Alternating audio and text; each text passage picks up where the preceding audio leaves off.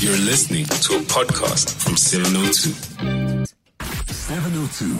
The Naked Scientist. 22 minutes to 3 o'clock. You best believe that our decision to halt the distribution of the vaccine that we received from AstraZeneca, from the Serum Institute of India, but of course licensed by AstraZeneca, that it's making international headlines. And we got questions earlier for Dr. Chris Smith, our Naked Scientist, around this issue. And he joins us now. And we'll take some of your other questions pertaining to science, anything and everything science related, this Monday, 011-883-0702. And Chris, good afternoon. How are you today? Yeah, I'm in good shape. How are you? I'm very good, thank you. You know how excited we were last week that our vaccines had landed, but now it turns out that we did trials, of course. We were looking at trials regarding this variant, and the AstraZeneca vaccine is only 20%. It only provides about 20% protection against a mild version of the current variant. So we're going to have to change tack. So one of our listeners... It's very frustrating, this, isn't it? I was watching the headlines over the weekend and I saw this story come through and I thought, oh no, my heart sank, because I knew, very much the conversation we'd been having previously about the excitement around the rollout, the initiation of the vaccination campaign in South Africa and Southern Africa. And of course, that's now on the back foot while we await the decision. Interesting this though, isn't it, as to exactly what the thinking is behind this. And some are saying, are the numbers robust enough to justify this course of action? Also, we don't know what the impact on severe disease will be, which is ostensibly why we're trying to vaccinate people in the first place. Get vaccines into people, save lives is the bottom line here, because the people who need those vaccines are people at most risk. They're generally people who are in otherwise ill health or older. And all that we have at the moment is data showing from a relatively small number of people that younger people aren't protected from getting mild illness. Now, that's not the same as saying this won't save lives. And I think there are probably going to be some hard questions being put to the people behind these decisions. I mean, it's reasonable when you don't know what's going on to pause, take stock, and then be prepared to change your decision. But I hope that the justification for this course of action is forthcoming, so we can understand why people are taking the decision that they have. Yes, well, that sample was 1,750 healthy adults. So you're saying that average age 31. Yeah. And this is the problem, because if you look at the average age of a COVID victim, it's more like 101. No, I mean, I'm being slightly facetious, but the risk rises with age. The number of people who have died under the age of 60 is very, very small in comparison with the number of people who've died over the age of 60. So therefore, when making policy judgments about the rollouts of vaccines in older people, one must make sure they are represented adequately in trials so that you can actually ask that question. And we haven't seen that data yet. Maybe someone has that data. Maybe there are other elements to this that have yet to be revealed, and more clarity will be forthcoming. So one of our listeners wanted to know about, what does it mean to say that the vaccine has expired? Well, any medicine, in fact, any product has a shelf life on it. Bizarrely, a bottle of water has a shelf life on it, despite the fact that water is one of the oldest molecules on the planet, and some of the water washing around in the ocean is going to be here since the day the planet formed 4.57 billion years ago or so. So therefore, you have to have a shelf life on things. It's sort of a way when you're marketing, it stops people from doing dodgy marketing where they sell you stuff that's ancient. But for safety reasons, we put shelf life dates on products, and in this way you can say that they have been tested, they're known to be viable, they're known to be safe, they're known to be effective up until this point. We can't lay that same guarantee thereafter, and this means that there's no danger that people will be given an agent that's deactivated or gone off and would give them false reassurance. That's the whole point. And this is there for a very good reason. It's very important that we have these expiry dates on things, because things don't last forever. There are very few things that are completely shelf safe and will have an indefinite shelf life. And this protects people. So it's good. But when it comes to medicines, of course, and the medicines that people need, if that date is expired, then you have to throw the medicines away. And when you've got something which is in very short supply around the world and you're sitting on 1 million doses of it that will expire if you don't use it, then there's 1 million other people that will be saying, well, I would quite like to have had that. Yeah, that's one of the questions that's come in. Hillary's called us also on a related question around vaccines. Hi, Hillary. Hi, how are you? I'm good. Welcome. Good. So shall I... Yes, what would you like to know? Your question. Go ahead. What I would like... Hello, Chris. I'm always delighted to hear you and your amazing knowledge and your wonderful way of explaining it too. What my question is I have a daughter of childbearing age. My children are all of childbearing age, but they're all in the either medical or paramedical work in that there's therapists, and she and her friends have been told that there's a caution about this, I think it's the AstraZeneca vaccine, in that it can affect fertility. Do you have any information about this? They have spoken to their gynecologists, their obstetricians and so on, who are taking it very seriously, but they haven't scoffed at it. So I don't know if you have any information about where this idea came from and whether it has any validity. Hilary, thank you for the question. Chris, any insights? Yeah, hello, Hilary. Thanks very much. The answer is that all products and all medicines might have some kind of impact on your general health. Every medicine has a side effect. We're not familiar with there being any kind of impact on fertility from these particular vaccines. Although, you can't say never in medicine because you just can't.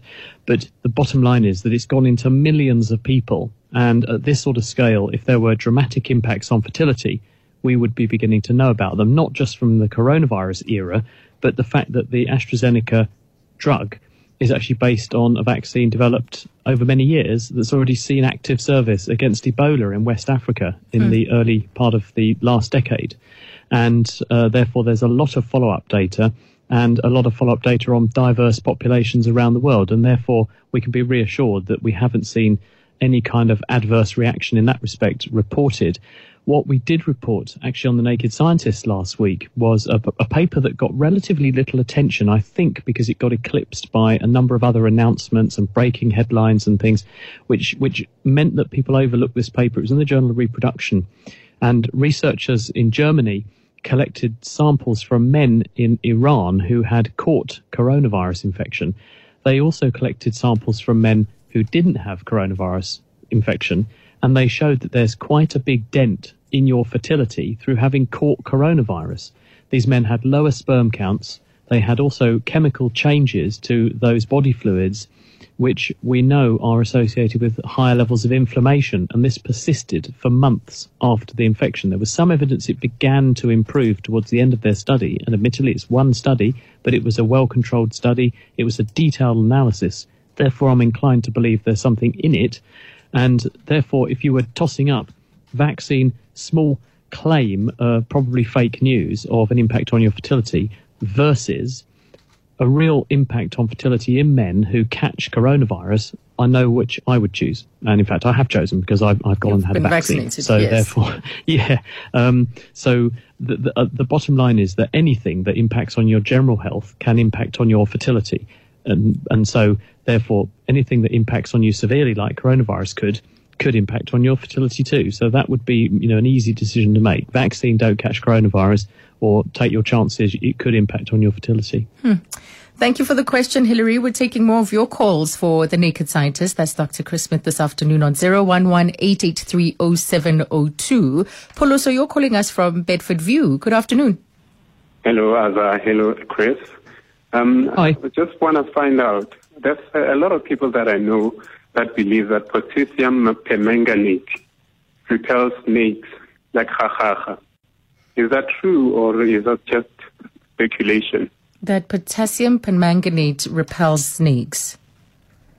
I've not come across this. It depends how you use it. Potassium permanganate is just a powder, and it's a dark colour when it's just as the crystals.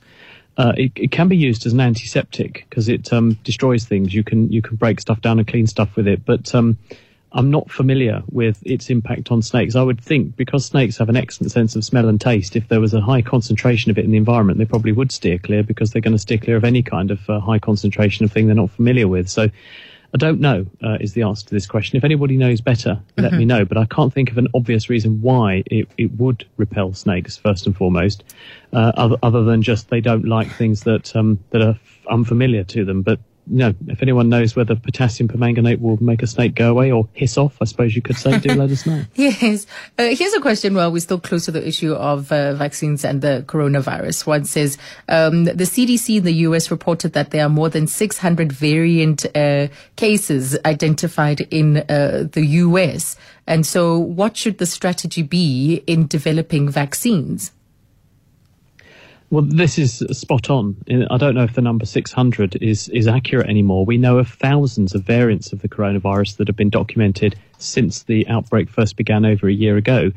We know that, of course, multiple countries have disclosed more exciting exotic variants where various changes or mutations have come together as a constellation of changes in the virus, and that has led to enhanced transmission. South Africa is one example. In the UK, another example. In Brazil, another example. All of this happening independently. America also now has a number of documented mutations and changes in this way.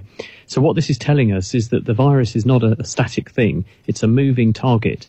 What makes it move is evolution. It's evolving and optimizing its ability to spread as it goes through humans. And where you've got areas where there's high levels of infection, you've got lots of rolling of the genetic dice, giving the virus many opportunities to introduce these changes genetically and select out the ones that work really very well. Because the virus is on the move, we have to make sure our vaccines are also equally agile.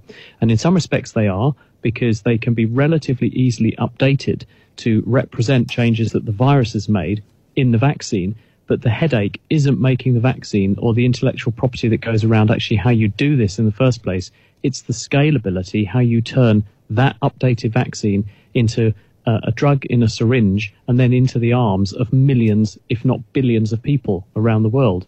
And this is why this is proving such a headache, because if you have got a variant that emerges, because people are highly mobile and the virus hides, half of people who've got it have no symptoms whatsoever, it flies around under the radar and it can be all over the place before you've even detected that you've got this happening. And so we're going to really struggle to contain it for this particular reason, which is why vaccines help us a bit, but they're not the only answer to this solution. We're going to need a combination of public health measures and also drugs. And there was quite an interesting study, hasn't again had that much attention yet, but a study came out of Israel a week or so ago. In fact, the clinical trial data came out on Friday, where they have made a drug or repurposed a drug that was originally a cancer remedy. And this is an anti, I think it's CD24 immune molecule based therapy, but they claim that in a small group of people with severe to moderate disease, they gave them this drug and it helped to temper the response of the immune system in the lungs of these patients. And most of them who were treated went home within 3 to 5 days from hospital, which was a marked turnaround compared to how long you would expect those people to be in hospital. So people are saying, is this a game changer? There's been lots of game changers in the coronavirus pandemic, hasn't there? But it might well therefore be that we have a way of vaccinating people to attenuate or mitigate against very severe disease, but we also, in parallel to that, we have to search out drugs that mean that if people do catch it, we can treat them. Okay. Let's get back to the lines. Leone, you're calling us from Emerentia. Hi, Leone. Hi, dear. I'm turning my radio down. I wanted to ask the doctor, I was reading about how bats, certainly in China, house dozens and dozens, I think it was 90 or something, different viruses, including Ebola and whatnot. And I presume that bats here in Australia and all over the world are the same. And, of course, we don't eat them here as they do in China. But, is there any way that the bats in other countries are also causing problems? Leone, thank you. Your thoughts, Chris? The answer is yes, they do. And we think actually there are thousands of coronaviruses, and that's just the coronaviruses out there, many of them lurking in the bat population. Really good example of this, Ebola, you already stated that, and where bats snuggle up to humans, the viruses in them can jump. Another very good example, Nipah virus. Initially documented in Malaysia and Singapore in the late 90s, where it caused an outbreak. We've subsequently documented more outbreaks of Nipah virus in parts of Bangladesh, for example. And when people have looked, they've found that this is where humans end up interacting too closely with these bats. In the case of the Bangladesh outbreaks, what was happening is people were doing date palm juice tapping, and the bats like the date palm juice as well. And so the bats were flying down in the night time and drinking the juice that the people were trying to tap out of the trees, and the bat saliva has got Nipah virus in it, and it was getting into the juice, and the people were then drinking it, and they were catching it. So it's a history repeats itself all over the place, where you get human overpopulation and high population density and encroachment on the natural world, bringing animals with their viruses into close proximity to humans, which is a big giant woodpile just waiting for someone to set light to it. You are therefore increasing the likelihood that things harboured by wild animals can jump the species barrier and get into us. And then, of course, because we're a completely susceptible population, very well networked, very well connected, all living in very high density, it then takes off. And that's exactly what happened with this coronavirus, and it's what happened with Ebola about 8 years ago. Let's get back to the lines. In Kempton Park is Mzamo with his question. Hi, Mzamo. Hi, Azza and Chris. How are you? We're good. Welcome. I'm good. I just wanted to find out something about the viruses. How does the virus know it needs to change, and to change to what form so that it can keep its existence? Right. Thank you for that. The intelligence in a virus. The answer is it doesn't know, because a virus is not alive in the sense that it doesn't think. It's a tiny particle, 1/10,000th of a millimetre across each individual virus particle of coronavirus, and it is nothing more than an infectious bag of genes. And those genes contain the genetic instructions to get into a cell, hijack the cell, turn it into a virus factory, and make that cell spew out hundreds to thousands more virus particles, which can then go on and infect other cells in your body, but critically also infect other cells in someone else's body when you cough, sneeze, or in some other way dispense that virus back out into the environment. So how does the virus know, in inverted commas, to evolve to become better at doing that? It's a numbers game. It is all about selection and evolution. When a virus grows in your body, from time to time, it makes genetic spelling mistakes. This is just a random thing that happens by accident. So you end up with a virus where its genetic code has changed a bit. Now, most of the time when this happens, it will completely screw up the virus. It's like putting the wrong wheel on your car. The car's not going to drive very well. It will probably go off the road and get stuck in the mud. So your car's history. But say someone puts into the car accidentally massive great wheels with much better tread that work really well, suddenly your car is going to have a lot more ability to hug the road, accelerate very quickly, and swerve around everyone else on the road and go very fast. And that's exactly what happens. Occasionally, a virus will emerge which has got the right combination of genetic spelling mistakes, that it doesn't disable the virus, it weaponizes the virus. It gives it an additional advantage. And when you get a virus like that, once it spreads much better and very quickly, because all its progeny have got that ability. They spread much better, and the progeny of those progenies spread much better. And you've got something which now is taking over the population. And so you see these waves of virus emerge where a virus with a new characteristic that's better comes along and takes over as the dominant strain until something displaces that by being even better. And it's an evolutionary arms race. Meanwhile, the human race is fighting back by changing our behaviour. Our immune system responds when it sees these things. And as a result, you get this kind of continuous arms race going on where eventually they settle into a sort of equilibrium where the virus is about as optimal as it can get, and we're fighting back as well as we can, and you reach a sort of stable point where they cease to make each other more or less ill, as it were. More virus questions. Lena in Highlands North. Hi. Hi, Chris. I just want to ask you, I heard on a podcast by a doctor who is involved in one of the hospitals here with the COVID ward, and he said that because of, the Johnson vaccine, he said that it actually hasn't got antibodies, and that perhaps because the Johnson & Johnson vaccine, you only need one vaccine, not two. Okay. And he said, but maybe with the Johnson & Johnson, you might actually need a second vaccine. So I just want to find out, because I believe that AstraZeneca, isn't quite suitable yet, yes, or it's got a problem, and that maybe we might roll out the Johnson. I've got to push you on the question, Lena. I'm out of time.